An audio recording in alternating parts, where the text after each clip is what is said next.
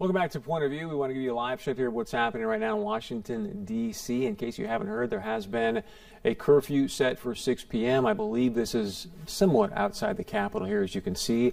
Want to remind you that they are planning, at least according to Speaker Pelosi and some of the statements that have been put out by our congressional leaders, they are planning to go back into their respective chambers. In fact, it sounds like the House and Senate have recessed now. They're still trying to do the debate over the objection to Arizona. That's via Twitter, so I don't have that completely confirmed, but they do want to try to get this done.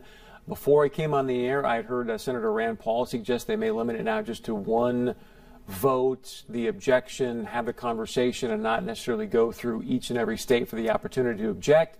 We'll see how that plays out. Hopefully we have some more updated information for you when we come back right after this short break.